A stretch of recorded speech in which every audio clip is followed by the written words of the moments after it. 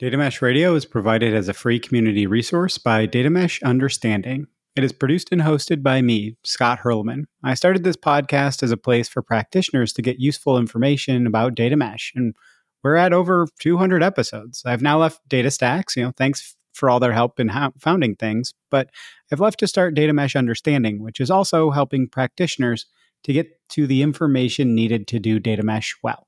We have free implementer introduction and roundtable programs, in addition to the more advanced yet affordable offerings. So please do get in touch if you're looking for more information on how to approach data mesh. Just check datameshunderstanding.com for more info.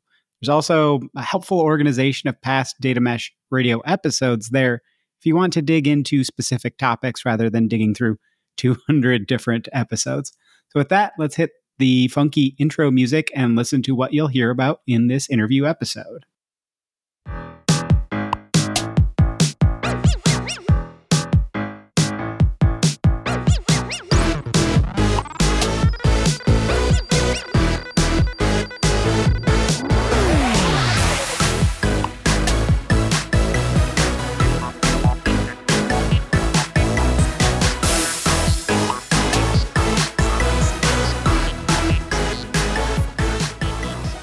In this episode, I interview Angelo Martelli, Group Leader of Data Services at logistics company Van der Lande.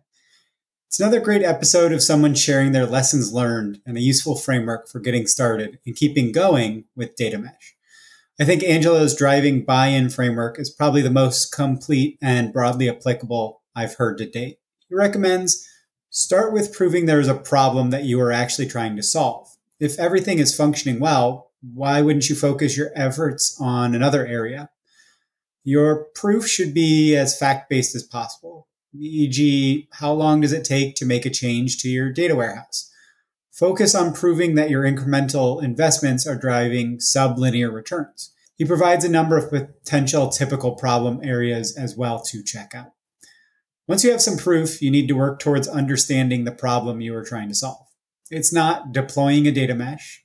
Is it scaling the organization to be agile relative to data, to be able to make more and better data-informed decisions? Really figure out the problems you proved exist and what business challenges those problems are creating.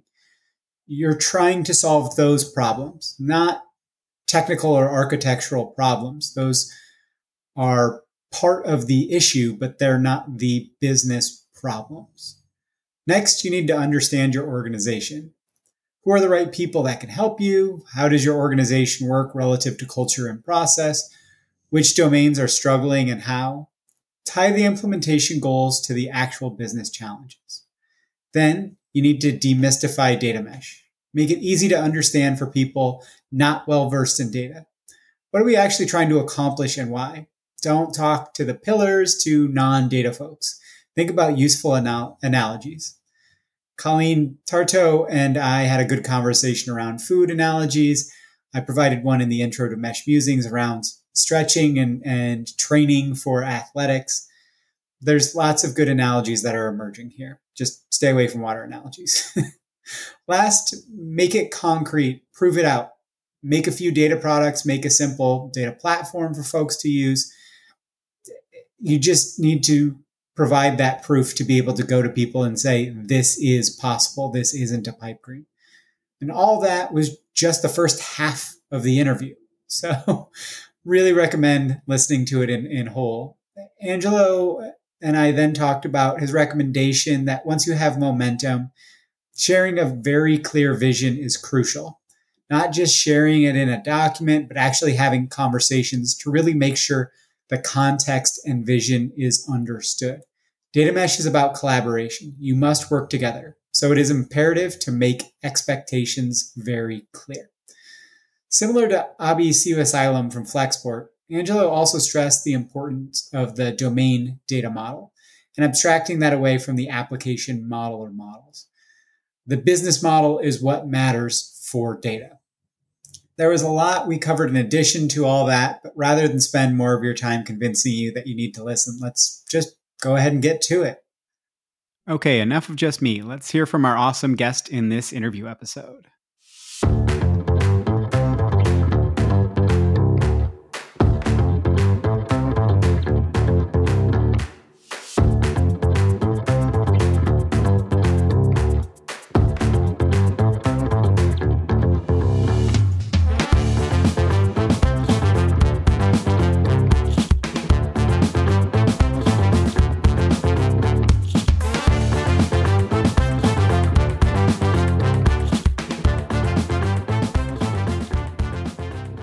Okay, really excited about this episode here today. I've got Angelo Martelli, who's the group leader of data services at Van der Lande. And we're going to be talking about a lot of different kind of things, but really the Van der Lande getting started story about what worked, maybe some things that were a little more challenging, what some advice in there as well. But it's going to be kind of a free ranging conversation, as most of the episodes are. But I'm really excited to go through a story of how to kind of get going, especially in a company that's got a lot of different domains and across a lot of different countries and things like that. So, if that, Angelo, if you could go ahead and give a little bit of an introduction to yourself and kind of what you're doing now and how you kind of got into the data mesh type space, and then we can jump from there. Yes, super. Thanks a lot, Scott, for your introduction. Well, as Scott said, my name is Angelo Martelli. I am Italian, based in the Netherlands since about a bit more than 4 years now. And I've been working on data solutions and with data teams my whole career. I've been quite lucky to see it from different point of views, from as an engineer, as a developer, but also as an architect, as a product owner, as a team manager, and also different industries from a consulting point of view, from a non-consulting point of view. So I'm quite happy, and I think that gave me quite a 360 perspective on how data are actually handled in different companies and what kind of challenges they face. My background is my studies have been at least the bachelor was in informatics and economics, while master in statistical sciences. So I've been having quite always some good affinity with data, and I really always enjoyed the topic actually. Um, I've been busy basically the last year and a half in Vanderland, figuring out how to bring data mesh into the organization in order to solve certain challenges that we'll discuss later. And more recently, actually, I'm focused on defining and implementing our data platform. I think the interesting thing is that since the interview that I had before joining Vanderland, actually, we already talked a little bit about data mesh with the hiring manager, which is my current manager, actually. And, and that was, if I remember well, I think it was May or April from 2020, probably even earlier. And that was where data mesh was really just mentioned for the first time. I think just maybe 2-3 months before by Zamak. And an interesting thing is that I read that about that a little bit, and I found really refreshing that there was an organization already looking at this stuff. And so for me, it was a quite interesting challenge, to quite exciting actually to have the chance to be in that position and to start figuring out this paradigm shift that was quite new in the data in the data landscape.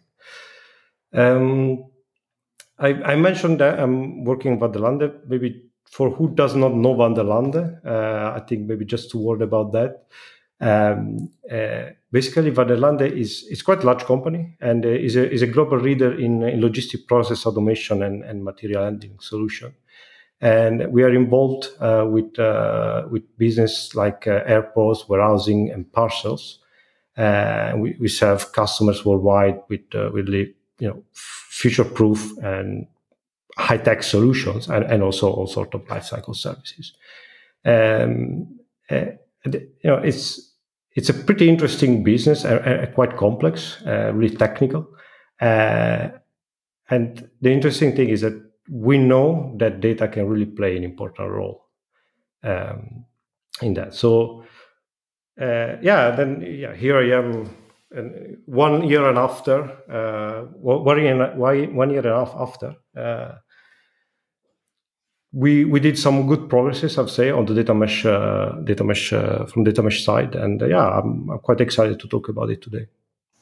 Yeah, that's great, and it's funny because of how much I didn't really think of the logistics space as being so data intense, but like, you know, you Flexport Convoy of the first, 20 interviews that I've done, it's there are three companies in specifically in that broader space. So, and I'm sure there are a lot of data warehouse jokes relative to doing things around warehouses, but nothing's coming to top of mind. But so that's a really great introduction. And I would say that it's one of those things where Zhamak has talked about her initial article of Martin Fowler showed her the typical read rate of every other article other than hers where it starts off like kind of high and then it slopes down,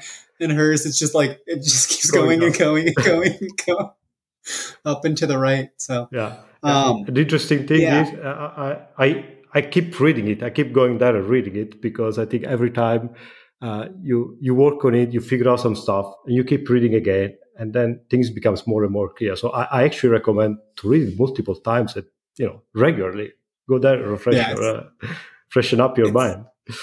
it's held up incredibly well for something that was a kind of a stalking horse, right? It wasn't like, hey, I figured this out. It was, hey, I think we need to do this differently. I think this is a good approach. Let's iterate on this. And it still has held up incredibly well for that. So, um, but yeah, so really excited to talk about kind of starting from you had a little bit of initial buy-in. It sounds like when you weren't the person that had to come up and say, "Hey, everybody, let's do data mesh." There was some buy-in, but um, how did you navigate the driving that initial buy-in, and where did you start first? There are some people that are trying to start with the technology. There are some people that are trying to start with let's reorganize, but then wait a couple of months after we reorganize to start doing the data mesh stuff. Did you kind of carve out a smaller group to do a POC?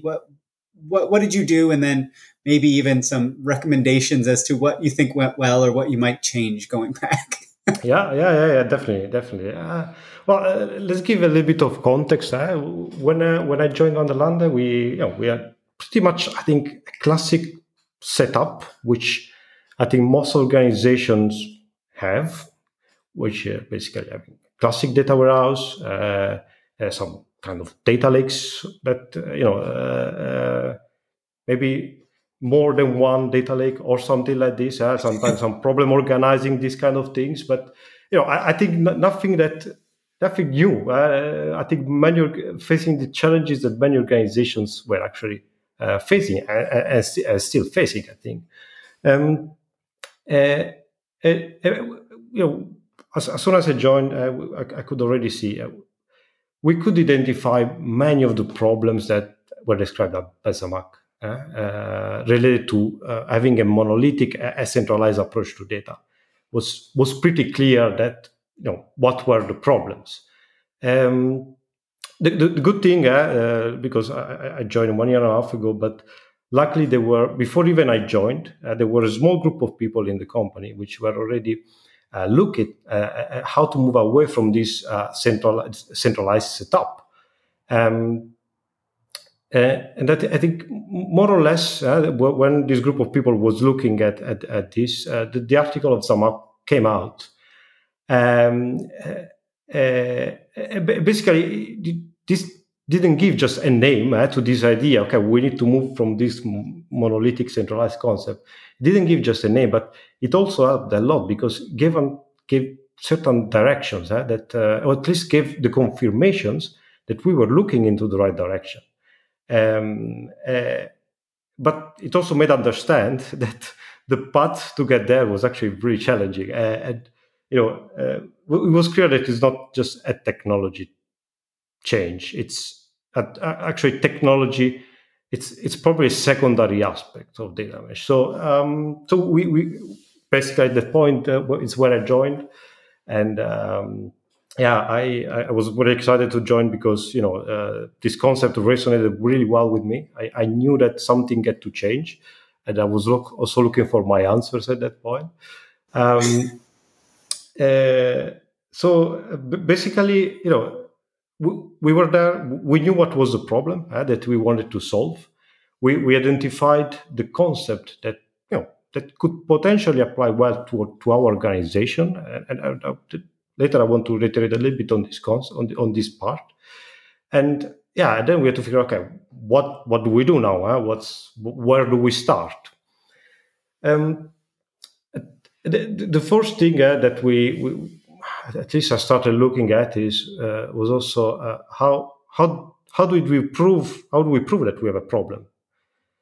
Um, because you can bring up your opinion and maybe people will listen, but you also need to prove it in some more concrete way. I think that's usually is for me is the best thing to do.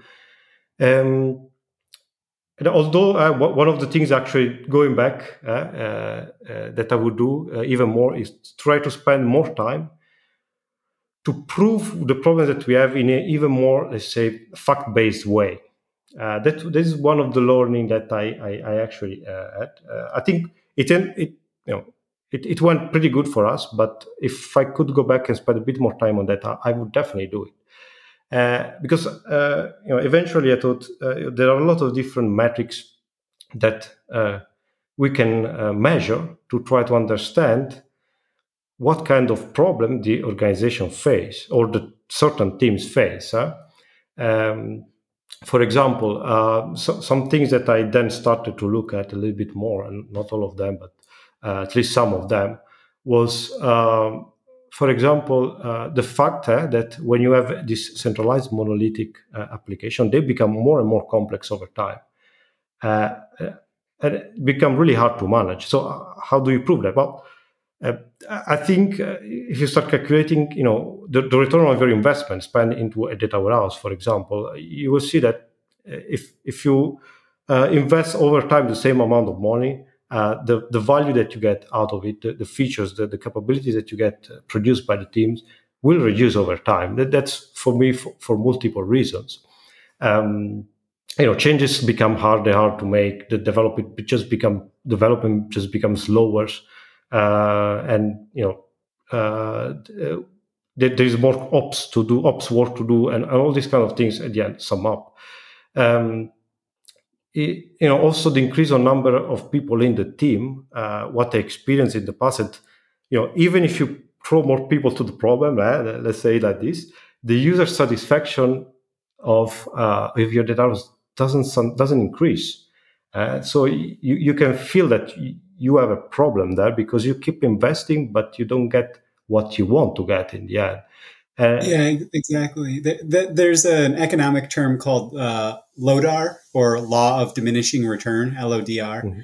of, so your incremental, it's your value is scaling at, I think it's supra instead of super linearly, right? So the more you spend, you get less for each bit. Exactly.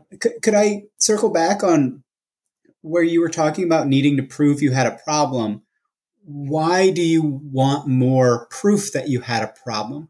Was it for driving buy-in from others? Is that something where you can say, look, we've got this problem and it's that, or is it for measuring ROI? So you can say, look at how, or measuring how far you've come, so that you got that kind of the, the proof of we're making a difference, but also that satisfaction and motivation. What was driving that need for, or that desire for more proof? I think there are two reasons, and one of these reasons actually it's uh, it's mainly to to to get the discussion less based on opinion but more based on facts. The problem is when you have opinions, multiple people can say their own opinion, and then you can discuss for days, still don't find a solution. But when it's fact based, well, there's not much discussion about it. You have facts. So I think also to get the buy-in from executives, that helps incredibly for me, but also to show to other people around you what the problems are and the fact that something needs to change. That's extremely valuable. But actually, the biggest reason is another one for me, because you want to compare if you are doing the right things over time. Once you start implementing data mesh into your organization, and it's not something that is done in 1 year, 2 years. I think it's a continuous change in organization, to be honest with you. And you want to keep in some way. You want to know if something is actually changed, and if you're not doing the same mistakes that you were doing before, because it can be hard to say, okay, I have implemented data mesh for me. You will find my experience is that you will go through some transitions period. You don't change a large organization in a week or a month or from day one to day two. It's a lot of small steps that you need to do in between, and you want to know if you're going in the right direction. And that's why I think if you can have these metrics at your hand and you keep measuring it, it gives you some guidance of where you are going, basically. So this is actually the main reason why I actually wanted to do more. I should, if I could go back, I would have done more. Yeah, that's really interesting. It's simultaneously proving to others somewhat that there's progress, but also just kind of self-motivation of, hey, where were we? Where are we now? Like that there's that kind of retrospective. I like that a lot. So if you were recommending to somebody that was trying to do this as a team, would you say that finding that proof of challenges, and maybe what are you talking about for the proof of the challenges? Is it number of data incidents, or measurement of quality, or is it net promoter score of the data warehouse in general, or what would you try and go out there and measure, and because this can be used as well for driving that buy-in? Yep.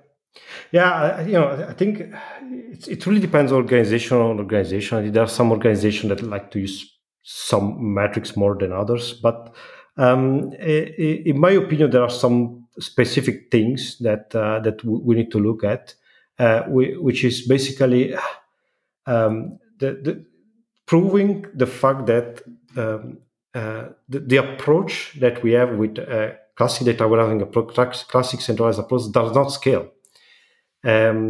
So the type of metrics that I was trying to get, and that I'm still trying to find ways to get, is to prove that teams needs to be able to perform better under certain conditions, and that the centralized approach or monolithic approach doesn't create the right conditions for that.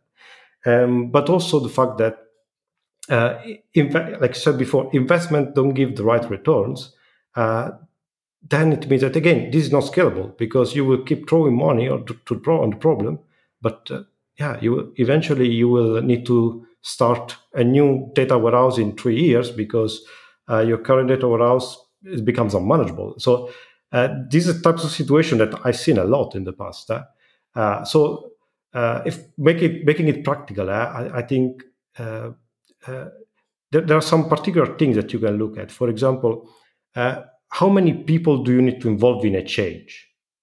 In certain companies, to make a change into a data warehouse, you really had to involve extreme large amount of people from different roles, business, IT, and anywhere in the middle. That's not sustainable. The change will be extremely slow, and once you have done with your change, probably the world is already changed, and you really need to start working on the next one. So, if this number is too big, you have a problem there, because it's really hard to coordinate so many people. But also, think like how much time do you spend on regression testing? Again, you need to make a change, and you need to figure out what my change is going to impact. Well, again, teams can spend really a lot of time on this stuff, but also other normal things like what's your work in progress, what's the time to fix an issue, or the quality of your deployments, how many times the deployments fail. So also more like standard metrics like this can be really useful. But one that I found also really interesting was the time spent by engineers on actual development. Um, uh, in certain situations, you could see that the engineer, which should spend time on developing the feature, basically could spend like up to 70% of the time doing other stuff, like figure out what are the business logics, what these fields mean, how do I map this to this other thing, because there were no domain knowledge in the centralized team, which had to do the job basically. These are all red flags, basically. So these are type of metrics, just ideas, but there can be many other things that you can measure. Yeah, no, I think that's really helpful, because I think this is again that thing of there are people that are excited about this and want to get other people on board. So you're talking about this from a centralized team. Is there anything that you could go to the domains with? Is there anything that you found? I mean, maybe we can tie that back into kind of, it seems like you had this core group. Was this core group on more the data engineering side, or was it across with different groups or things? And like, how did you start to really get things moving forward? Did you get the buy-in, or did you build tech, or like what were your first steps on this? We took different steps at the same time. So what I mean is, first of all, especially you need to understand the problem that you're trying to solve. Right? That's what we covered already. So once you understand the problem that you're trying to solve, then you need to understand your organization. And I think that's really important because, you can start with anything, but any organization works in a different way for me. And some organizations are just happy with, maybe a PowerPoint that explain the concept, and then you can get started by that. I don't know, but other organization needs a little bit also, concrete proof that your idea actually works. And I think Vanderlande, it's one of that type of organization. We have a lot of engineers, really smart people, really concrete. You just don't get away with the PowerPoint. So we attacked from different point of view, which meant, first of all, try to make sure that we could bring executive on board. Try to explain, what we were trying to do, what we were trying to achieve, and make sure that was understood. Luckily for us, that was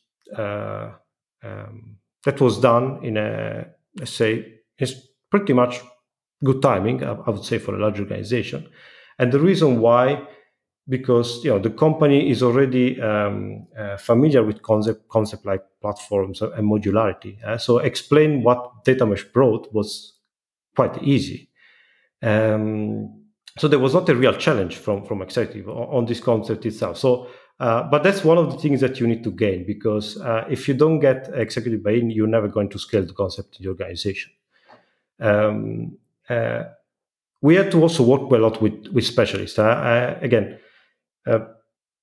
the people that know the data and use the data needs to see also the benefits, because they are the users. They are the people who needs to build or needs to consume your data. So we to also get support from some specialists, from subject matter expert around the company, to work on some concepts. That in the end we wanted to make concrete enough and even valuable enough to the organization, even if it's like a small concept. So So while we basically started looking at getting executive to support our ideas, we also started looking at how do we build data products, what building a data platform means for us. Um, uh, and we try to look for help. We know that as a single person, definitely you're not going to make this. You need as much help as you can around the company. So you need to. Uh, uh, you need to make sure that people get curious about it. So you need to start spreading a little bit your concept around the company, and then you will get, of course, some people that like it, some people that don't like it. But that's fine. I mean, that's pretty normal. But at least you can get help from the people that like it, and you can start working with them to actually building something, even though it's a pilot or something small that is meaningful and that can prove the idea that your concept works. Luckily enough, we had also some initiatives already running into the company, which was about how do we define better the domains. So we also linked ourselves to existing initiatives that were running into the company, and also start looking at how do we manage interoperability of the data, because actually it was the first step that we did. Because we didn't want to create data products that were not interoperable. Otherwise, that's no data mesh. So we actually acted from different point of view at the same time. It was quite intensive, but it gave speed, it gave momentum to the initiative, basically. And so, with driving that exec buy-in, what did you find was the most helpful, or what did you find was the most fruitful way to drive that? Because I know a lot of people are.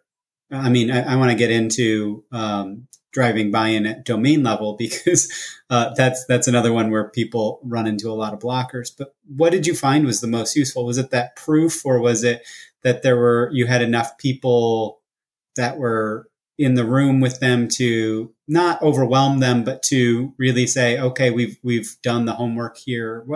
What if somebody is trying to figure out how to get their execs to care? How would you recommend that? Our let's say what we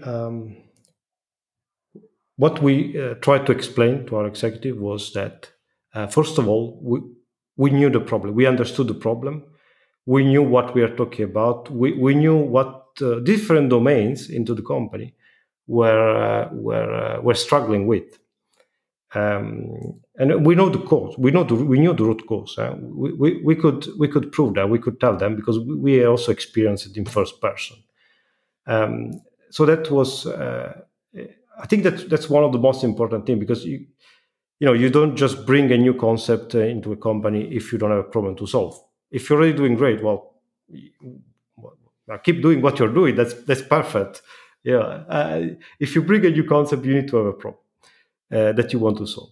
The second thing is we made sure that we was clear that we understood the organization. And luckily enough, in our team, there were people with 20 years of experience, 25 years experience in the organization. As there are still these people there. And that helped a lot, because we knew the business challenges that were, let's say, high priority for the company to solve. Because again, we are a small IT group, but data mesh, it's a business initiative. It doesn't need to be an IT driven initiative. It needs to be really business driven. So we had to start from the business problem that we also had to solve. So there was a data problem, way of working, whatever you want to call it. There was some business problem that we knew we had a good way of a good methodology to use to solve the problem. And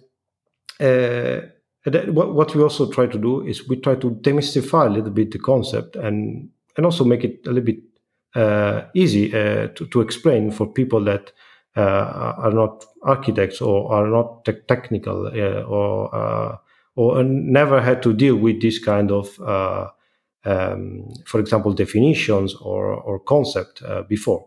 So we try to make it as easy as possible to understand. Um, uh, and also, in the end, we also worked on these pilots on this small concept, and we make something concrete that people could see and could actually use. Yeah, there are different type of executives also in a company. Yeah? There are executive more technology oriented, executive less technology oriented, and I think you need to be able to explain to everybody this concept and to answer the question. Uh, so this, let's say, these four different aspects, I think, helped us a lot, make it clear, concrete, and also actionable. Mm-hmm. And could you again just circle back on if people were to just put a pin on those four, just what would those titles be when you're talking about that? So the titles would be understanding of the problem, which is business problem that you want to solve, data problem that you have in the organization, if we can call it like this. The second thing is knowledge of your organization. You need to know the right people that can help you. You need to know how the organization works, because you don't want to introduce something that doesn't make sense for other in the organization. So knowledge of your organization. Um, you have the demystify data mesh, make it easy to understand, and make it concrete. Basically, prove it. Create a couple of data products. Create a simple platform with some simple things just to make sure that the value and the benefits are clear from the approach. That's really clear and easy to understand why it works, but also like, okay, yes, that like that framework, it just makes it pretty easy to understand why it worked for you. So you started kind of picking up more momentum inside the org. What happened next, or what did you learn next, or what were the roadblocks, all of that? I think everybody wants all the information at all times. So however you want to go down that next. Yeah. I think that's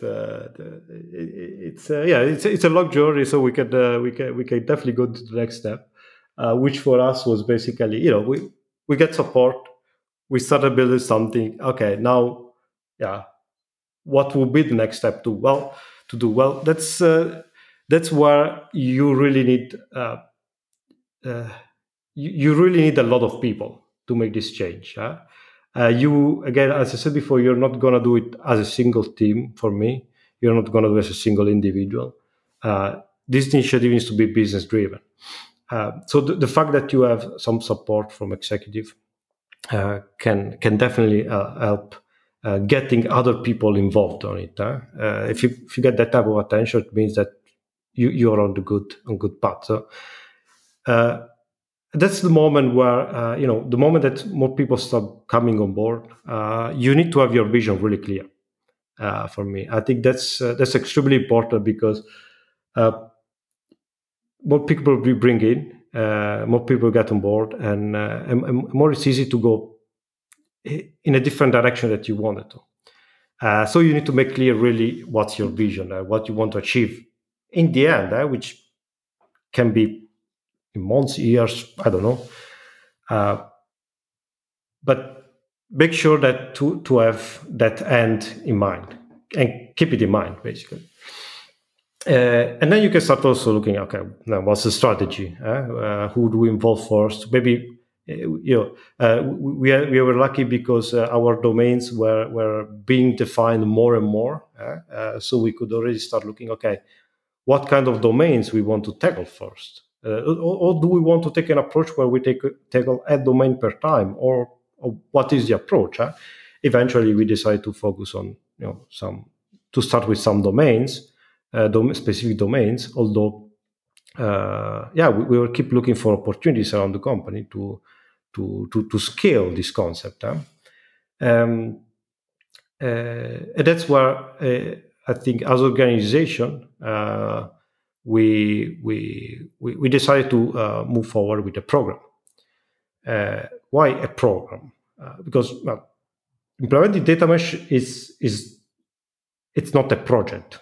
You I don't know. In the past, I've seen data warehouses implemented as a project, but data mesh it's not a project. There is much more than technology, as we said. There is organization change, there is mindset shift, there is a lot of change management to do.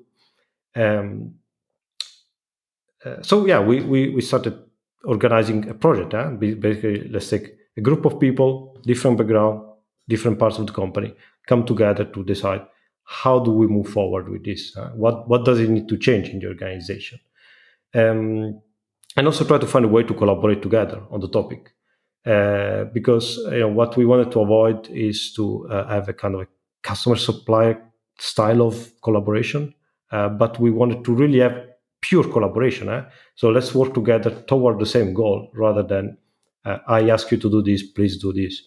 That was not really the type of collaboration that we want. So um, It's funny because what I'm hearing throughout this, because you talked about it a little bit earlier, is that vision and that sharing is that same collaboration, right? It's making sure that on a one-to-one person basis, you haven't talked at all about technology yet. You haven't even talked about architecture.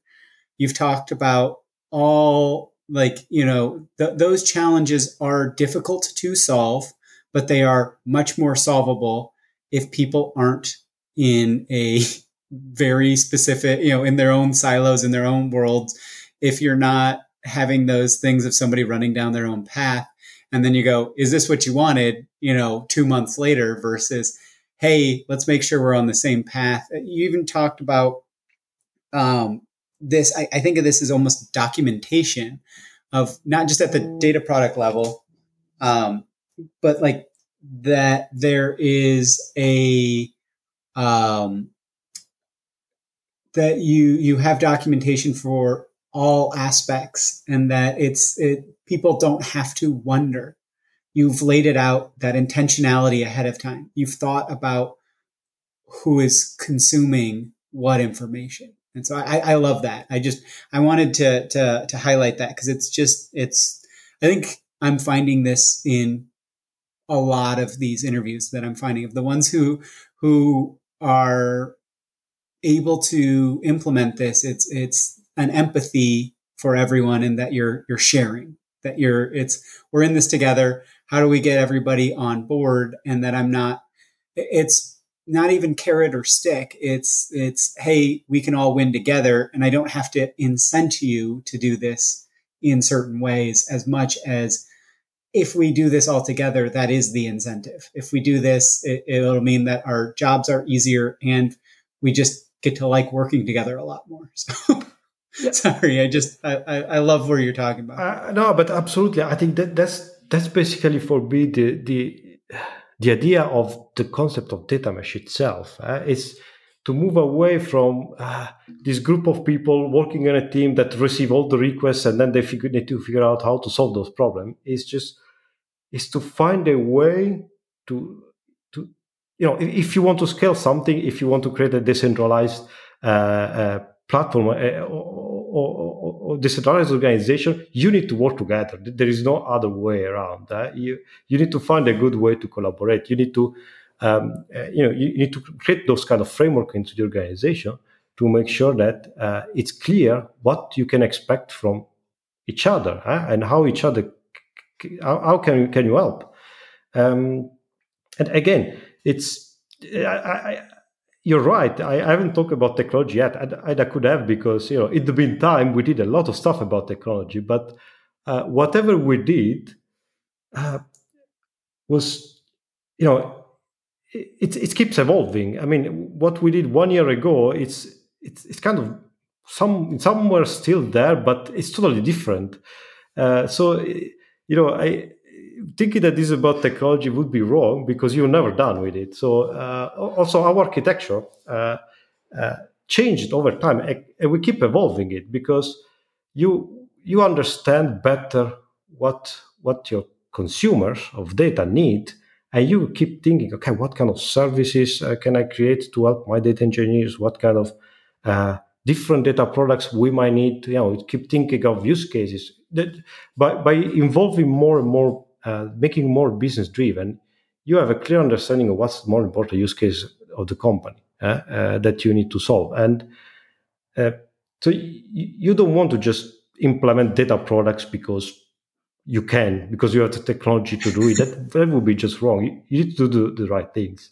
And that's what we were trying to figure out. How do we make sure that we do the right things? We are still in that journey. Yeah, so don't get me wrong. It's not that we totally figured it out, but that was the most important thing. Is let's not just jump on it just because it's a train that is passing, but let's make sure that it's going in the place that we want to go.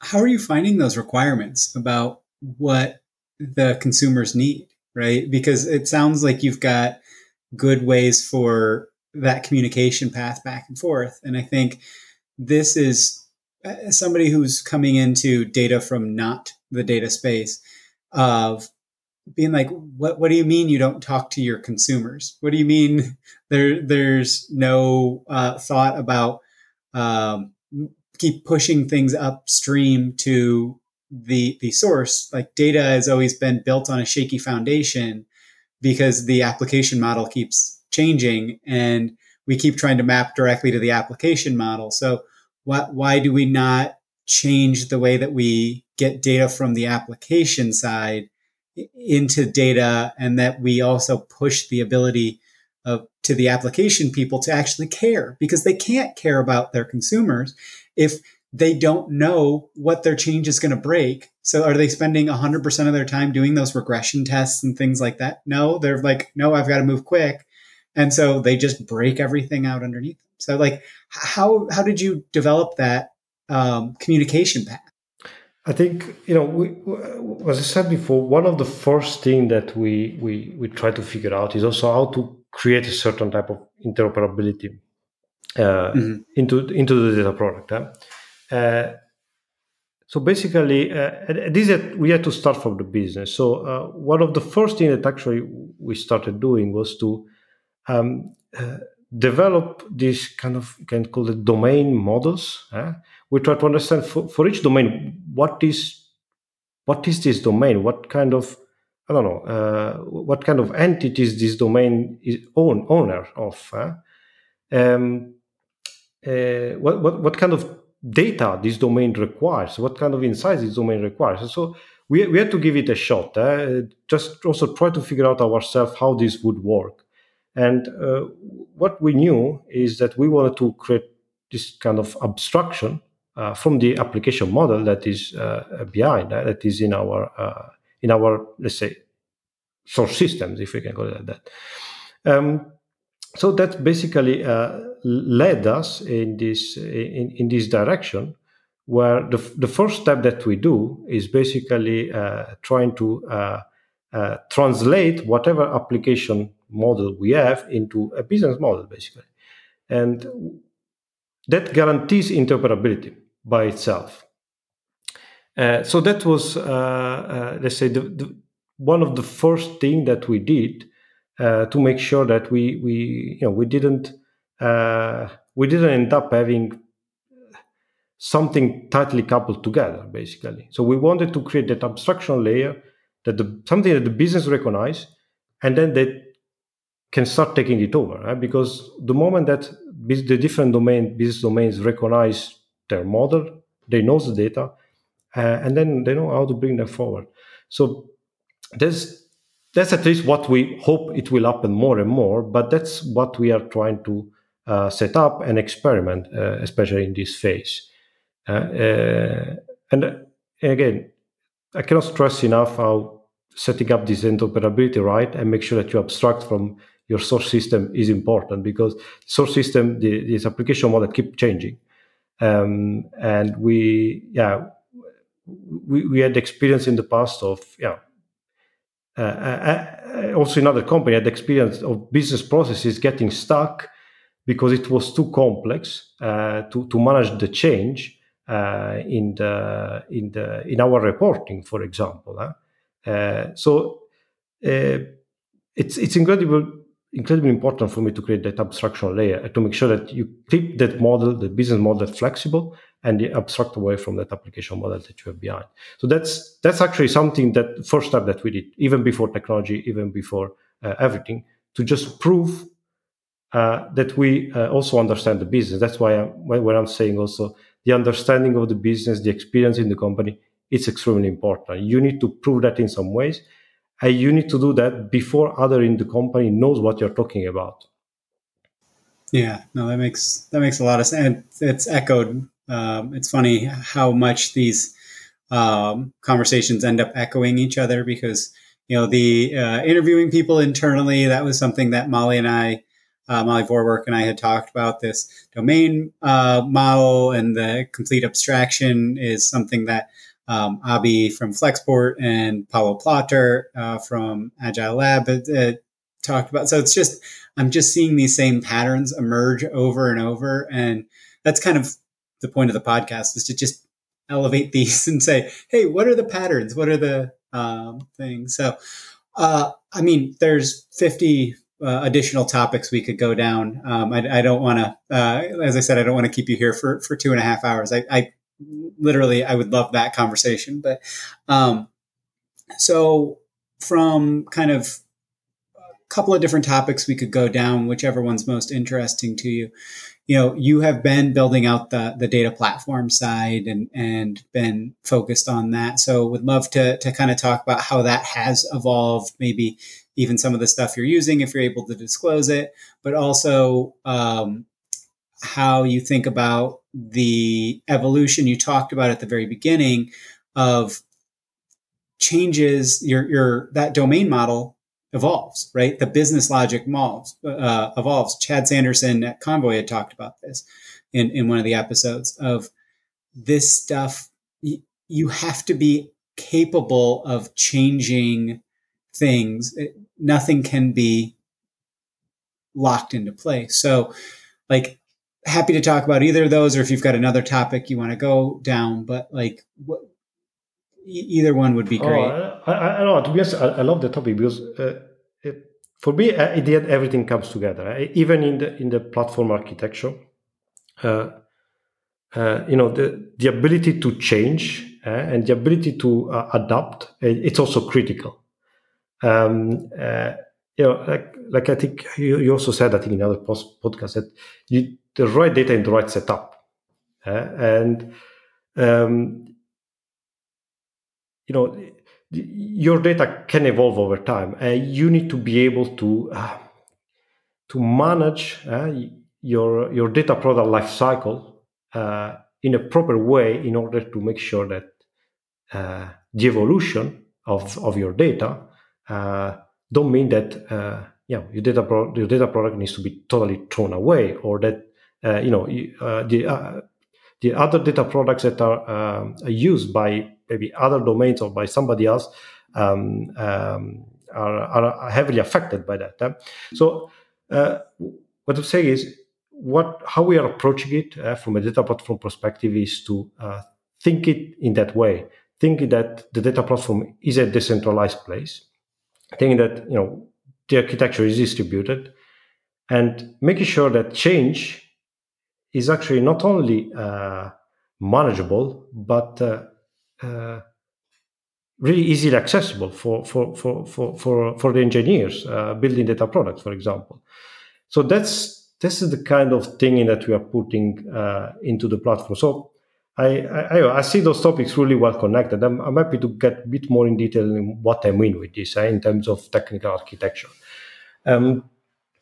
Yeah, because to me, those two things actually compete, right? Because one of the challenges that I think with data people have as consumers is they go, okay, I don't want what I'm consuming to change, but we have to continue to evolve it. Is that adding new logic at the data product level, where we're adding new tables and kind of new features type concept, but we're still keeping the old? is that about the you know, if consumers are consuming things that no longer make any sense, right? If you were looking at pre-pandemic versus post, or versus like when things were just starting, in-store visits might have cratered, but like Home Depot did really, really good business because they were allowing the in-car pickup and they had the curbside stuff. And so their in-store was no longer really nearly as relevant um, versus what they were actually moving from a product standpoint. And so how do you keep it so that you can evolve, but that you also have that downstream people that are reliant on it not evolving, and or are they not, are they reliant on it not evolving, and that's at the semantic level, or is that at the actual data level, so they don't really care if the semantics have changed because they're just using these five columns that don't have anything to do with the semantics. So like, how have you set up that conversation and that framework, because that's such a difficult challenge. It is, and to be really honest with you, we are still working on it. So Yeah. we haven't we haven't totally solved all these problems, but we have an idea. And we the most important thing to solve this problem for me is to create the right foundations. So what I mean with that is what we are really trying to do in our platform is to make really every data product truly independent and decoupled from others. If you don't have this, well, you can forget everything else for me. That's basically so. Uh, and you need to be able to manage these changes quickly. So that's another foundational aspect. Uh, if it takes weeks to do a change, well, again, you will end up in a strange situation where when you finish the change, then you have another one coming immediately after. So basically, this meant for us investing in certain type of architecture, which means make heavily usage of infrastructure as a code, for example, making it really modular, scalable, making sure that we find some sort of standardizations in data product. Uh, I think what I believe that not all the data product needs to be different from each other. There are special things, special type of data that you need to handle in a special way. But I don't know if it's a 80-20 rule, but in my opinion, 80% of the data products can be managed in a standard way. So once you define that pattern, once you define that architectural pattern, you can reapply it over and over again. Uh, and what we are trying to do is to keep this pattern as deployed as an independent component within the platform. So basically, each data product can have its own life cycle. Well, for example, we are working in Azure. Let's make it practical. Each data product is a resource group for us, so that we can evolve it as we like. We can keep it standard, and the moment that we figure out, okay, well, this standard approach didn't work anymore, well, we can deviate from the standard just for that specific data product, but we don't have to change the pattern itself. So um, these are like key components that I think are foundational for doing for managing the changes. And in the end, these changes, this flexibility that you want to give, it's what we translated in a certain versioning. And the concept of versioning in data product, I think it's really hard for me to implement. Yeah. We are trying to figure out that we are trying to also put things in place to enable that. Like, maybe you should have, how do we fully decouple data products? Well, maybe we put an API layer on top of it or something like that. So you can keep that, a good abstraction layer. So the idea for me is to figuring out and add piece by piece all the elements, all the functionalities, all the capabilities that in the end make sure that consumers of data products basically have the ability to decide which kind of version, for example, to use. and have the ability to decide at which time they want to upgrade maybe their downstream data products. In the end, you cannot keep multiple versions of the same thing running forever for me. So it's like for any other piece of software. At some point, you need to deprecate something, and you keep only the relevant thing. But then it's matter of the business to say what is really relevant. And I'm not even sure if at some point it might be even make sense to, if the two versions are so different, maybe make even sense to create a spin-off of a data product. That's also even something that can be possible. I don't know yet, but yeah, that's something that ThoughtWorks, I think it was Emily Gorsinski, had talked about in one of the early webinars that they had done about. They have one client where they have the exact same data product twice, and one is much lower latency. So it's like within, we have a guarantee of within a minute or two of this thing happening, it is in the data product, but our SLA around quality is much lower versus we have another one where it's an hour and you have that. And so what I really want to see evolve is some versioning tooling capability around testing what the consumer actually is using. And so can they be auto incremented to the next version where they don't have to care? They don't have to go and say, can I just jump to the next version?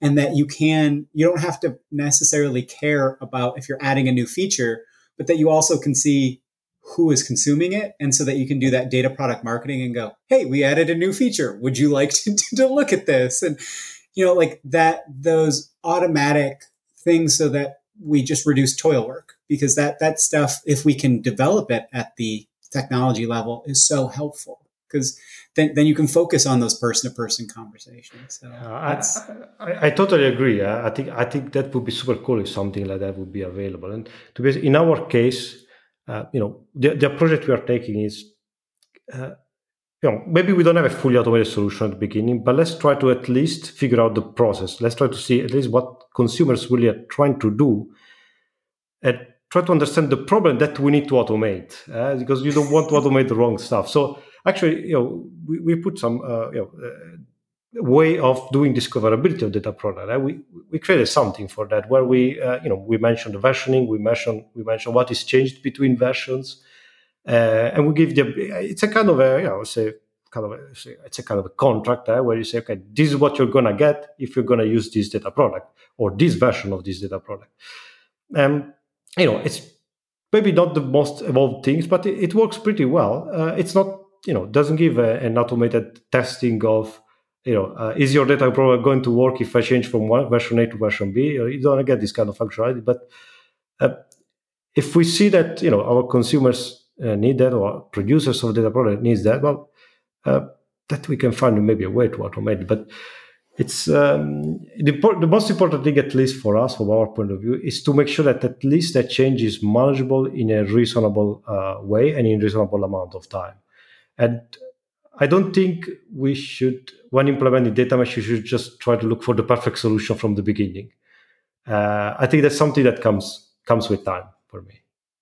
Yeah, I think that if you create the right org communication chain and things like that, then, and I guess cultural understanding that things are going to change and that people are okay with that, then it's just a better situation for all involved. And I think, a lot of what you've talked about is, again, either with the data warehouse, you just had to do all this testing. Is this going to break things? Versus, hey, we're going to communicate ahead of time that this change is coming, and okay, we're doing this versioning, and then you've got to move to this next version and here's why you want to move to it. And that there's that understanding that people know that they're building things off of a more solid foundation, but things aren't nearly as rigid. Right. And so it's building blocks. It's like that you can build with Lego, but that it's not nearly as rigid of this is every single thing has to be exactly the same, because that just doesn't reflect the business. Right. If your business isn't changing, you're not doing good things. Yep. Right? Exactly. So, well, this has been phenomenal. We're coming up on an hour here, so I do want to wrap with that. But is there anything? I'm kind of stealing from Tobias Macy at the Data Engineering Podcast. Like, is there any content or tools or technology or whatever that you find missing about data mesh, where you would want more things out there around a specific topic or aspect or problem? That's a really good question, actually. One of the things that maybe we have been, trying to find the best way to deal with is managing governance of data product and giving the right visibility of the data product itself. Because if you take the data product as an entity, it can be different things. Before you had, single-headed babies at table, or babies right now can be different, can be, a set of different tables, can be, a graph, can be files, can be, it becomes really hard to identify, okay, this is a data product and this is what it contains, and this is the quality that of data that you can find in this level. So from a governance point of view, I think we still miss something for me that deals with this concept of data products in a good way. I think we can deal with the underlying technology, but not with the concept of data product. And we have been trying doing some POC with tools and stuff to really group, to create this concept of data product, and that is the entry point for consumers, which then can say, okay, what is in this is this data product? That's the next step. But we want the data product to be the entry point. That maybe I need to look better, but I didn't find anything yet that satisfied this type of thing, and that brings together the concept of ownership, the concept of technology, the concept of model, the concept of quality in a single place. I would Yeah, love to have something like that. this metadata sharing, it's something Pete Brown did a really interesting meetup for the data mesh learning thing. It's very, very kind of esoteric because it's on a Cisco router box. Like it's very network heavy because he comes from that. But I think the concepts are the same of our data products need to be able to broadcast out, here's all of my metadata, and that we have systems that can capture that metadata, and that every system is broadcasting out and is also grabbing that stuff that's broadcast out. So that way it doesn't matter what system you're in, the metadata is the same. And that you can say, was this originated in this system or not? So that way people aren't going, oh, okay, this metadata, system A got, or system B got metadata from system A, and then system C gets metadata from system A and system B. Is it going to get the same metadata from system B that system A already published? But yeah, I think that broadcast mechanism is really crucial to be able to. So many tools, especially, this is the big problem I think with a lot of tools, is that people want control and they don't want to share the custom information that they've got. So you've got your observability tool or you've got your catalog or whatever, and they're not making it so that you can share that easily, and that you want to embed that stuff in the code of the actual data product, but that it can be found, and that the user experience doesn't have to be to get these 5 attributes, you go to this system, but to get these 3 other attributes, you go to this system. That's a terrible user experience. And does every data product have its own user experience? That's a terrible user experience for the overall mesh. So, yeah. Exactly. Especially if you want to make this metadata available in the whole organization. To be honest, in data mesh, I believe that metadata is as important as data. If you don't have the right metadata, the concept of data mesh itself cannot be easily supported, cannot be easily implemented. So yeah, I talked to Shashank Das, who's head of the LinkedIn Data Hub project and CEO of Acral Data, and I told him I just I don't think I get metadata because it just means all of the data that isn't the actual values, right? So it's just way too huge of a topic. And it goes, nope, that's pretty much it. It's like, but wait, but it's not, and it's not just this is the data in and of itself. It's the data relative to other data. So then you start to bring in knowledge graphs, and you're just like all the interconnections, and my brain just explodes around that. So, well, this has been so phenomenal. People want to find you. We talked about, I'll drop your link to your LinkedIn in the show notes. Is there anything else that you wanted to kind of cover that we didn't, or anything that you wanted to say in parting to folks? Maybe, just one last recommendation that I would give, something that I found really useful, is actually to make sure to use the data mesh community that you also been creating, Scott, to use it and to try to learn as much as possible from it.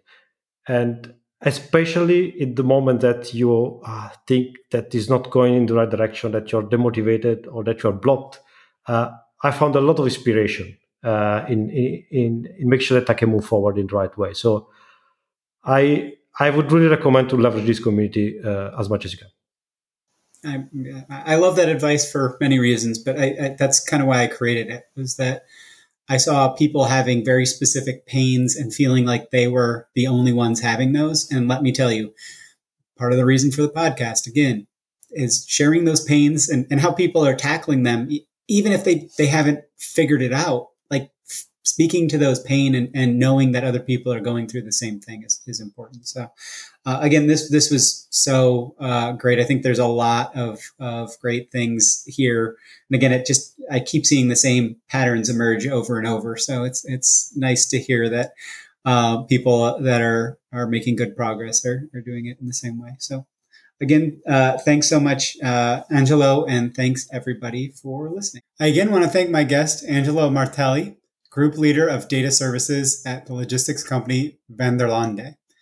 As always, I've dropped his preferred contact info in the show notes. And as Angelo said, please do look to leverage the data mesh learning community. There are far too many of you toiling away in the dark. Let's talk more openly about specific challenges and find a way to drive towards better solutions together. I can almost with 100% certainty guarantee others are running into the same challenges. So let's talk about them and find out how to do this more easily so we can shave years and lots of toil off of your implementation. Hopefully that interview episode was really useful for you. Please do consider getting in touch with guests from the show, from these episodes. Most have said they'd really love people to reach out to them. And please, as well, if you've got a minute, rate and review the podcast somewhere. It really is honestly super helpful for other people looking into kind of data podcasts to kind of get this in front of them.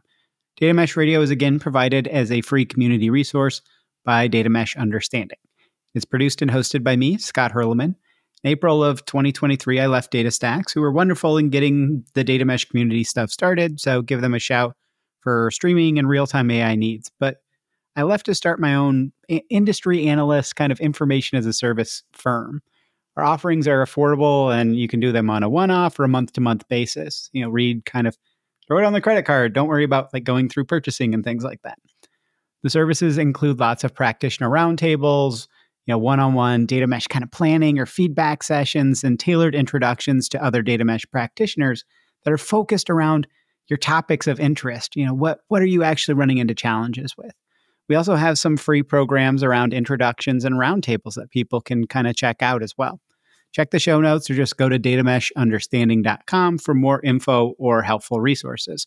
As always, if you have suggestions for guests or topics, please do get in touch as well. And have a wonderful rest of your day. Now let's hear that funky outro music.